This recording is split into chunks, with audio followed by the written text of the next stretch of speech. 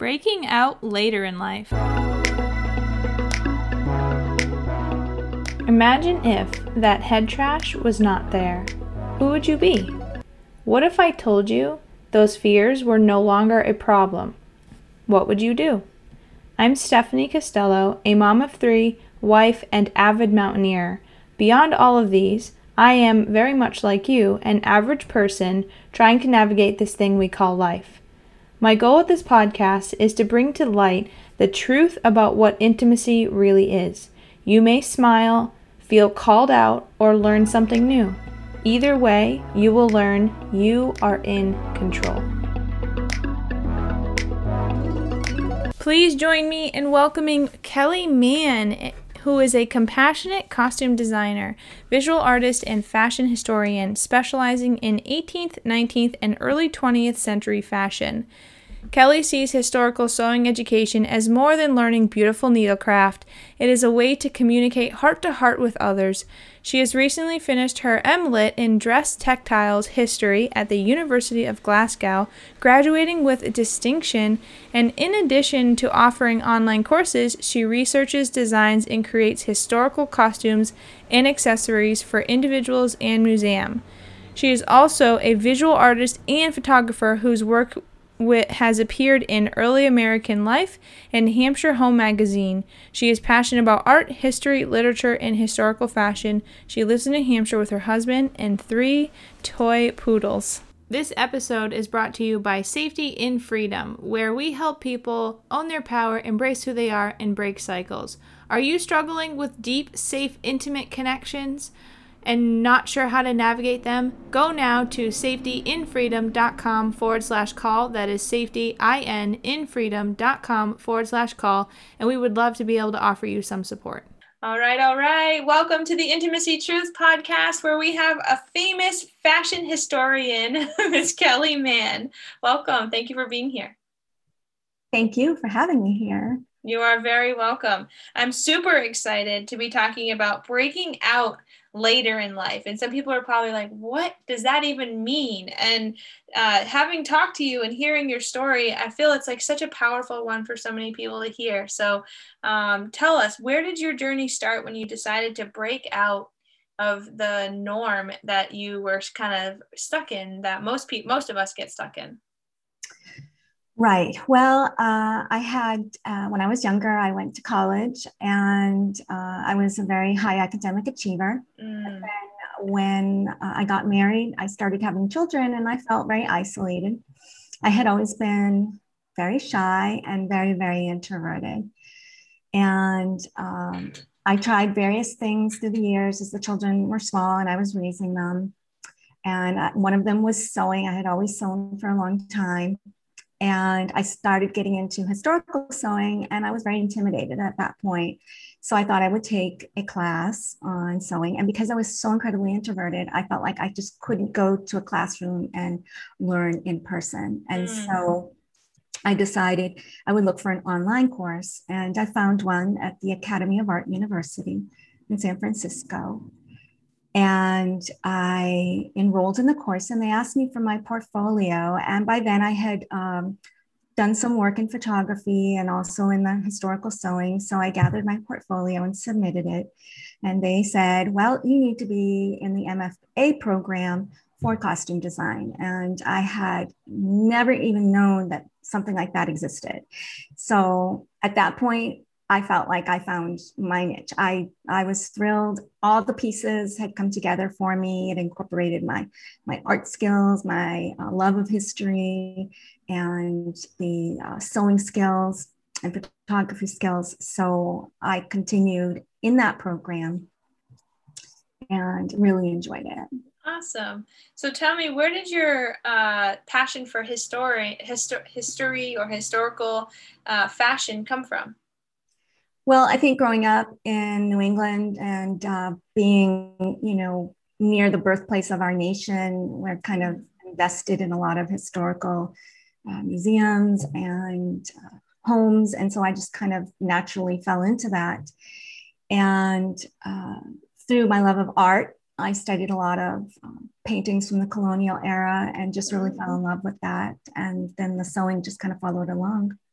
That's awesome. And has this been your love of art? Has it been something that has sort of transpired into, say, your children or your parenting, or how else does it kind of show up in your life? That's such a great question because my parents have little pieces of paper that they had saved when I was like 2 years old. I had started to draw. And when the kids were growing up, I would take them to museums. My husband and I would expose them to a lot of different art museums. We would do all kinds of crafts on summer vacation. However, they never really showed an inclination for doing things on their own until our son got to his senior year in high school and he started to draw, ended up enrolling in college as a double major, art and English, and he graduated with a dual degree. Our daughter, her story took a little bit longer. She just informed me yesterday that she wants to go back to college and she may choose graphic design. And so, yeah, I know. So it just took one a little bit longer, but you can kind of see how there's that passing on of the art legacy there in the family. It's super empowering, especially it's considering our topic for today, like breaking free later in life, because you took those steps to break free later in life, which I don't think you've mentioned how old you were when you decided to break really free from what you were used to dealing or living in with your life. And you empowered them to also do the same. Like the fact that she's like, I want to go back to school and she's exploring these opportunities, it's because she watched you do it, which is really cool. Yes. Yeah. Actually, I was 51 when I enrolled in Academy of Art University. And I was so self-conscious at that point. And at the start of every class, when we would introduce ourselves, I always felt like I was the oldest student in the class. I often wasn't, but I always would make excuses for that. I loved that too. When I was in college, I think it was ethics class in my criminal justice degree. I had I don't recall, but there's a student who was a 76-year-old man going back to school to get his addiction counseling degree. He was a recovering addict and he wanted to help other recovering addicts in a much more advanced way than what he was doing at the time. And I loved doing projects with him. Like out of anything in my degree, like I learned more from him and doing projects and working with him than I did with, some of the teachers and stuff. So when you told me that you went back to school at age 51, I'm like mind blown. That was so exciting to hear somebody who would take that action and break themselves out of that monotony of just living life the way everyone else tells us we have to live it. Yes, thank you. Yeah, I did make quite a few younger friends from the school, and it was fabulous to see their take on things, compared to mine. So we learned from each other. Absolutely. And then you even studied abroad. Like you really broke out of your introverted sort of mom, stay home, kind of isolated state. Yes, I basically had never been anywhere by myself, but by the time I was nearing the end of my degree from AAU, the historical part of costuming had really drawn me in, so much so that I wanted an additional degree. And the only place that I felt was right for me was at the University of Glasgow in Scotland. So I applied and I was accepted. And then at the age of 54, I had to pack everything up and I drove across the ocean. Yeah, and it was, and so in the moment, I'm sure you're kind of talking about it right now, like no big deal, right? But in the moment, I'm sure it was like, yeah. I was terrified. Yeah, I mean, sometimes I was so introverted. Sometimes I would wait for my husband to get home before we would go grocery shopping. I was just, not that I really had like agoraphobia, but I was just so introverted and used to staying at home all the time. This really took me, way out of my comfort level. And I had challenges from getting all my bags off the conveyor belt at the airport, finding taxis, getting to my first classes. I had never lived in a dormitory situation before. I had to do that, as an older student, but, it was very hard. There was a lot of crying. Yeah. Good. Thank you for sharing that. That's really special to share because that shows people that when you have emotions around a different topic and you're feeling nervous or scared, it's okay to have those. And shoving those down doesn't necessarily make you feeling better, and it doesn't make the situation any better for you. Allowing yourself to have those is really important. And I love how you just like ripped the Band-Aid off. That's one thing that I get told a lot is like I'm very honest and blunt and straightforward, and I use that example as like I rip the Band-Aid off and we really look at like what is the challenge here, what's the problem here. And so tell us more about your journey with the fashion historian. Like give us some really fun tips or tricks or facts that you love to share with people when people are talking to you, like what do you do, like how do you explain it to people? Well, I now have 2 degrees and they work together. So the first degree is actually costume design, and that's designing the actual garments. So there's a bit of research, but also a lot of creativity that's put into that. And that design can be used for theater or film or an individual or an event or even a museum. The other degree is actually researching the impact of various factors on dress through history. We choose clothes for certain reasons, and sometimes they're subconscious reasons, but economics and politics and social mores all play into the clothes that we choose and the clothes that are available to us. And so that's an additional layer on top of the costume design aspect that really gives it the depth and the meaning. It's a relatively newer field and initially did not garner a lot of praise or support in the academic world because people always thought, oh, dress is a pretty dress, but there's way more to it than just something being pretty. A lot of, there's just a lot of history behind it that affects so many different things.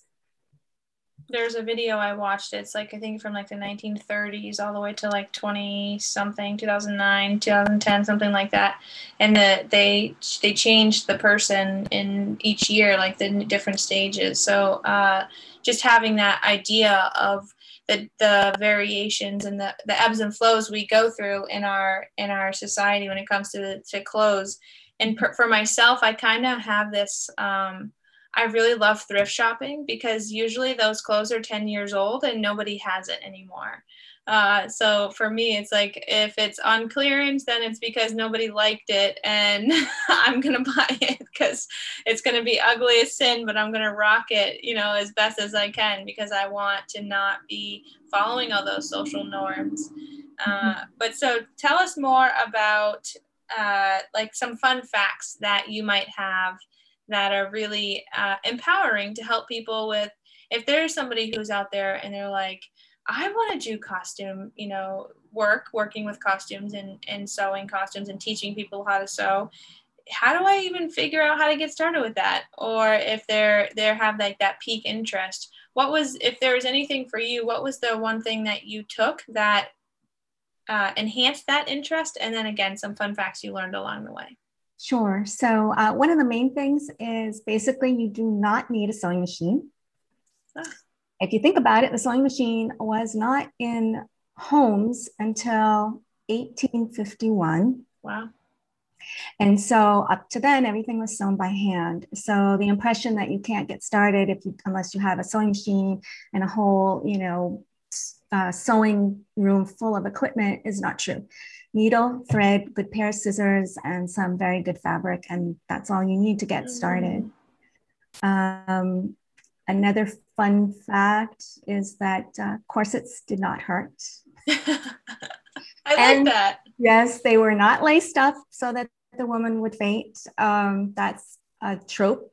That's a trope that's been promoted not only by Hollywood, but by opponents of fashion since women have been wearing corsets, and women started wearing corsets or a semblance of a corset in the 1500s. And so that's how long the corset has been criticized. Wow. It's just not recently.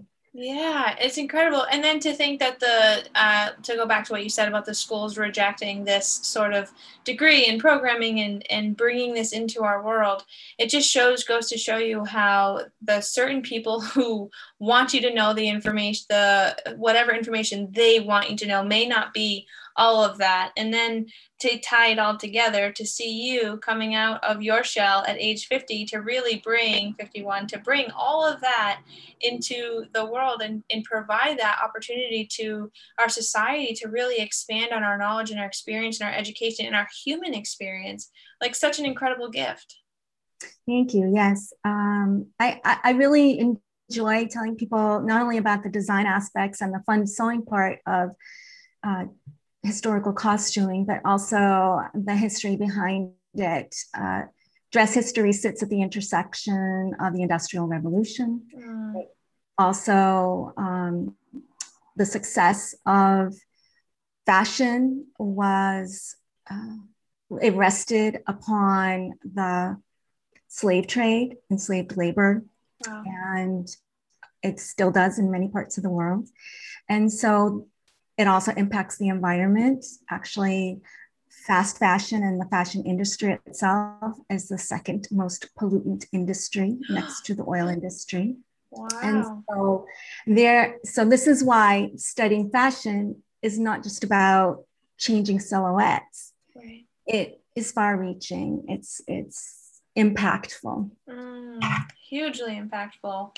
And your story with it all is hugely impactful. Like I'm so fascinated by your experience and how you decided to go about the changes that you created for yourself. You found safety in the freedom you created, which is exactly what we focus on at Safety and Freedom with our intimacy and relationship mentoring, advising. And so thank you very much for being the person that you are and sharing your journey. And please tell us, how can some of the listeners get in touch with you if they're interested in sewing or just asking you questions about fashion history and all the other you're very eclectic with your skills, which is very exciting. Thank you. So I'm currently going through a rebranding. So you can right now find me on social media as Wren Historical. That is like in the little bird, WREN, Wren. And soon I will be Sew Historical. That's SEW without the H, Sew Historical. And yeah, you can message me on social media or like my page to find out what's coming down the road, because it's full of exciting things. Yes. Do you have any classes coming up? I do. I'm going to be launching a Regency gown course in September. And like you, I'll be doing a podcast in the fall. Yay. I would love to chat with you more about your historical stuff. It's so fascinating to listen to. Well, thank you for being here. And thank you for being you. Thank you, Stephanie. I really enjoyed it. You're very welcome.